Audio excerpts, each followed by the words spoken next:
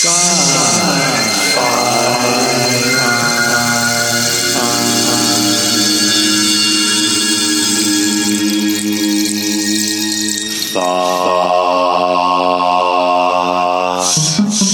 is the first episode of a series with an anonymous woman named Catherine.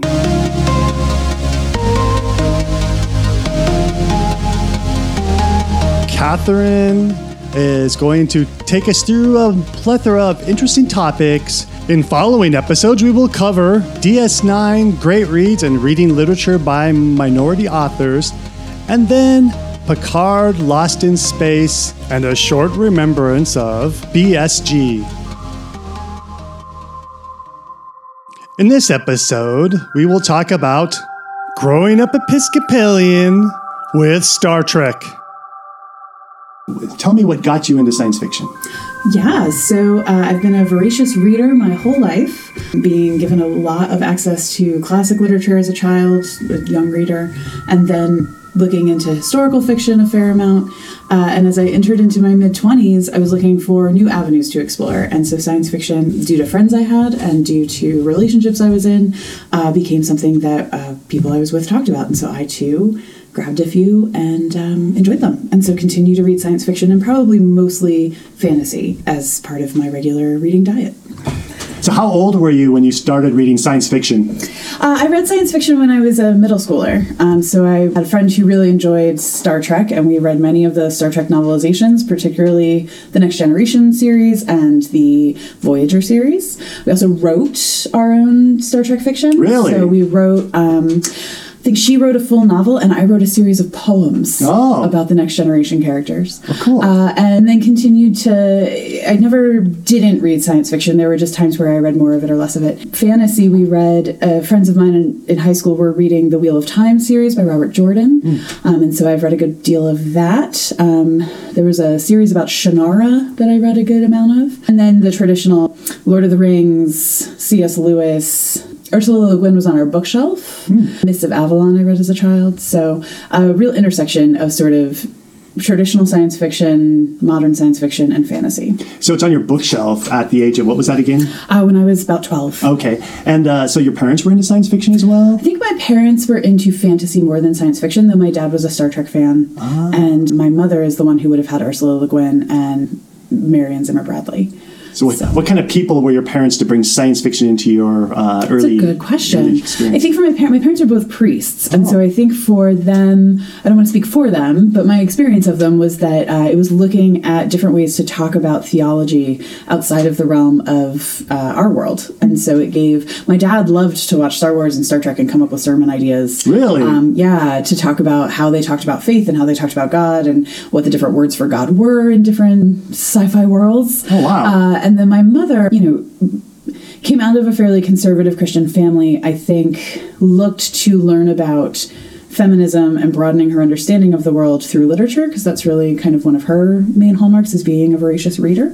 And so I think some of those things were on the shelf out of those explorations. I'm not sure she ever handed them over as like, this is the best, you should read this. But we had a lot of books growing up, and there was a whole section of those books that were sci-fi and fantasy. And so we were encouraged to make use of those. My brother continues to prefer to read sci-fi and fantasy. My sister much prefers novels, short stories, and I have grown to really love memoir. So we ended up in different areas, but we started with the same library. And so, that's what my parents did. Where were you? So where did you grow up at? I grew up outside of New York City, near West Point, New York. Oh, okay. And your parents, what denomination were they? Yeah, so they met in seminary. They're both Episcopal priests. And I was actually born while they were in seminary. So it was a main part of our childhood, was being the child of two priests and having 3 churches to attend, and a large parish community and Christian family that also provided us with a variety of different literature and books to read.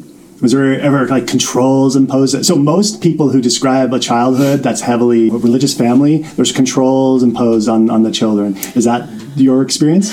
No. So I think that the way I describe my parents is, when I was born, maybe that was the goal. By the time my brother and sister came along, that was exhausting.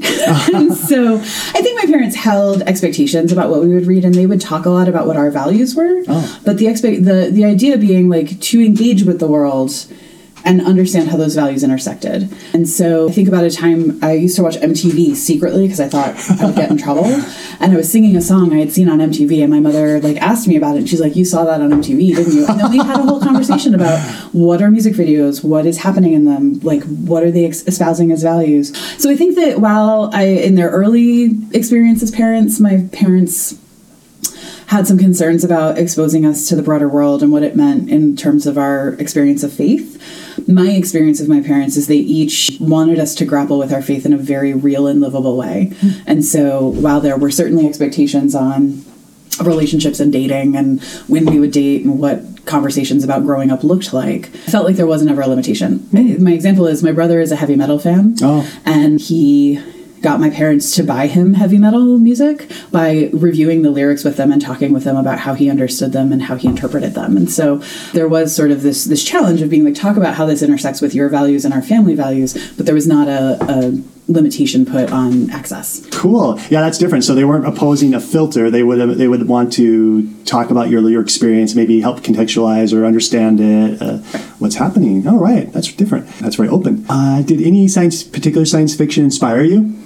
So I will say Star Trek, particularly Next Generation, was probably pretty formative for me, both coming into my teenage years and having a crush on Wesley Crusher, but also Captain Picard just being sort of this model of leadership, Will Riker being sort of this model of strength, and then the women on that show, Dr. Crusher and Deanna Troi, being people that, as a person going into her adolescence, I found inspiring. They were strong personalities. They spoke up in the room when they were making decisions. They brought forward kind of a different perspective on things I felt on the show. And then Data, who was an android, it really caused me to have to think about what is humanity? What is it that makes us who we are, and why is that different? And how is his creator different from my creator? And so I think I got into reading sci-fi. Those same questions came up for me, and it really gave me an opportunity to grapple with some fairly challenging material at a young age in a space that was safe. I was sitting in my room reading these books, and yet I was able to really engage with questions that probably I had to re-engage with in my 20s to come up with what my current answers were. Wow. But I had already had a first go, so that's kind of cool. That's cool. When you were watching Star Trek, so it sounds like you were watching it before you were a reader of science fiction. How old were you when you started watching Star Trek? And tell me about, was that a family event or with your father? How did that work? Yeah, it's a good question. I can't quite remember when Next Generation was on, which means my memory of when we watched it maybe 89? Oh, 87 probably. 87 to 89 maybe? Yeah, around that range. I want to say it ended right after my brother was born, and he was born in 89. So I would have been this was before I was 10. I was a kid. And my memory is that my dad and I watched it, and my sister was playing. She's 4 years younger than I am, so she would have been 3 or 4. I don't recall my mom watching it, which is not to say she wasn't there, but the way that our house growing up was sort of situated, my dad would be watching things in the living room, or we'd be playing in the living room. My mother was often reading in the dining room, or doing her correspondence, or writing bills, or whatever. And so we were all in this one big room, but we were in different sections, and so I don't recall her sitting down and watching it with us. But I do, I remember when Deep Space Nine came out, I was probably an adolescent, and I did not like it as much, but my dad liked it seemingly more. And then when Voyager came out, I was definitely a teenager, at least in my memory. I'll probably go back and find out I was 11, but that one I liked, and so it reconnected my father and I. We would talk about the episodes, and we talked about the topics, and I think that as much as there are problems retrospectively with representation and how racism is worked out and what domination looks like in those shows regarding race, I actually think it gave me an opportunity, this exploration of life outside of what was known was done in a peaceful way, or was intended to be peaceful, and I think that really set me up to say, engaging with cultures that are not mine doesn't have to be scary. And so I think that was part of what my dad was trying to get us to figure out. That's cool. So in those time periods, this was before streaming TV happened, and so everyone kind of who were going to watch the show, it sounds like you and your dad would get together, and maybe others would come as well, and you'd watch it together in that experience, and so you had a shared experience that you would sometimes talk about whenever, felt like you wanted to talk about. Yeah, sometimes we'd talk about it, sometimes it would just show up in his sermon on Sunday, and I would know what he was referring to. Oh, that's so interesting. Yeah, and then we started to get the original Star Trek videos on VHS from the library. Oh. And so we would start watching classic Star Trek. And since Next Generation had been my intro, classic Star Trek seemed really weird. I bet. So it's a different animal. Very different show. Deep Space Nine has a lot of faith, conflict, all built in. I bet there's a lot of materials your dad. I think it informed a lot of his early 90s sermons, I think. I can't remember anyone specific. I just know that it gave him an avenue by which to talk about a story that wasn't the story from the Bible and wasn't current politics, but people could engage with. So whether or not they watched the show, he could take the story, tell the story, and then offer sort of an overlay of like, how does this relate to what we're reading today?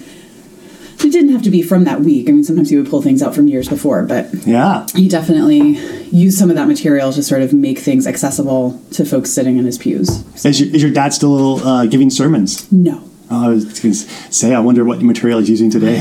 He retired about 13 years ago. Oh, okay. But he writes my brother and sister and I every Sunday with just a little mini, like, 10-line text message sermonette. That's just like, here are my thoughts today, thinking of you all, love you. So he's very retrospective or, interesting. Yeah, we like to, Mick and I will do a live reading of them when I receive them. So that we can both hear, like, it always starts with shalom and then goes into kind of, this is what I'm thinking about, or this is what was talked about at church, or this is, something that I've been praying over. And then it just ends with like, love you all, be well. So nice. Yeah, it's kind of cool. Yeah, I should get your dad on the show. I'm very interested in well, it all depends on the person, but, the religion and science fiction can be in conflict. So it's very interesting that he's adapted it in a model of some kind. I have no idea how he does it, but he's got his own way. So. Yeah. I think that though we are Episcopalian, of both of my parents, my father is probably a little bit more universalist. So I think he's able to see, like, they're talking about it this way, but if you think about the Bible, boom. Yeah. Whereas my mother is a little bit more of a traditional. My mother probably would have made a really good church historian professor. Oh, okay. And so she's a little bit more of like, here's what this saint has to say. Here's what this text tells us, bringing it all together and then giving like, when we go out into the world, this is what we're talking about. So they're very different. My parents' sermons are very different and their source material is clearly very different. Are you familiar with The Sparrow by Mary Dora Russell, I believe? No. Dora Russell. No. It's a science fiction story about Jesuit priests going on a generation ship to visit doing a mission to another planet. And then the interesting things that happen as a result. That sounds thrilling. Yeah. No, I think it's right up your dad's alley, I suppose. But I think he's thought about these things for a long time, so he's going to have probably fairly advanced understanding of how to align those things together.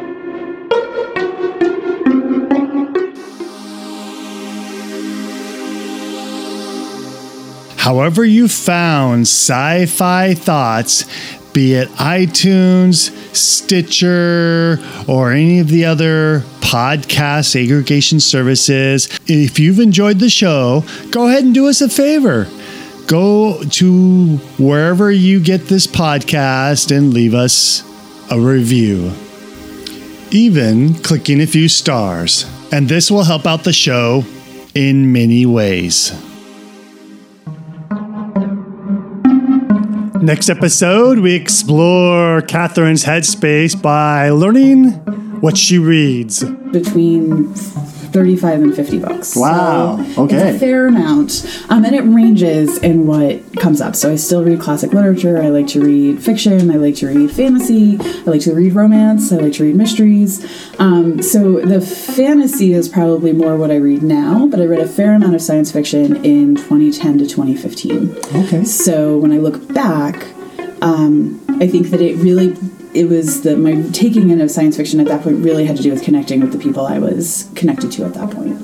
So we would all read the same science fiction work and then chat. So I was in a relationship with someone who played BattleTech, and so we would read the BattleTech novels, which also helped me to understand BattleTech.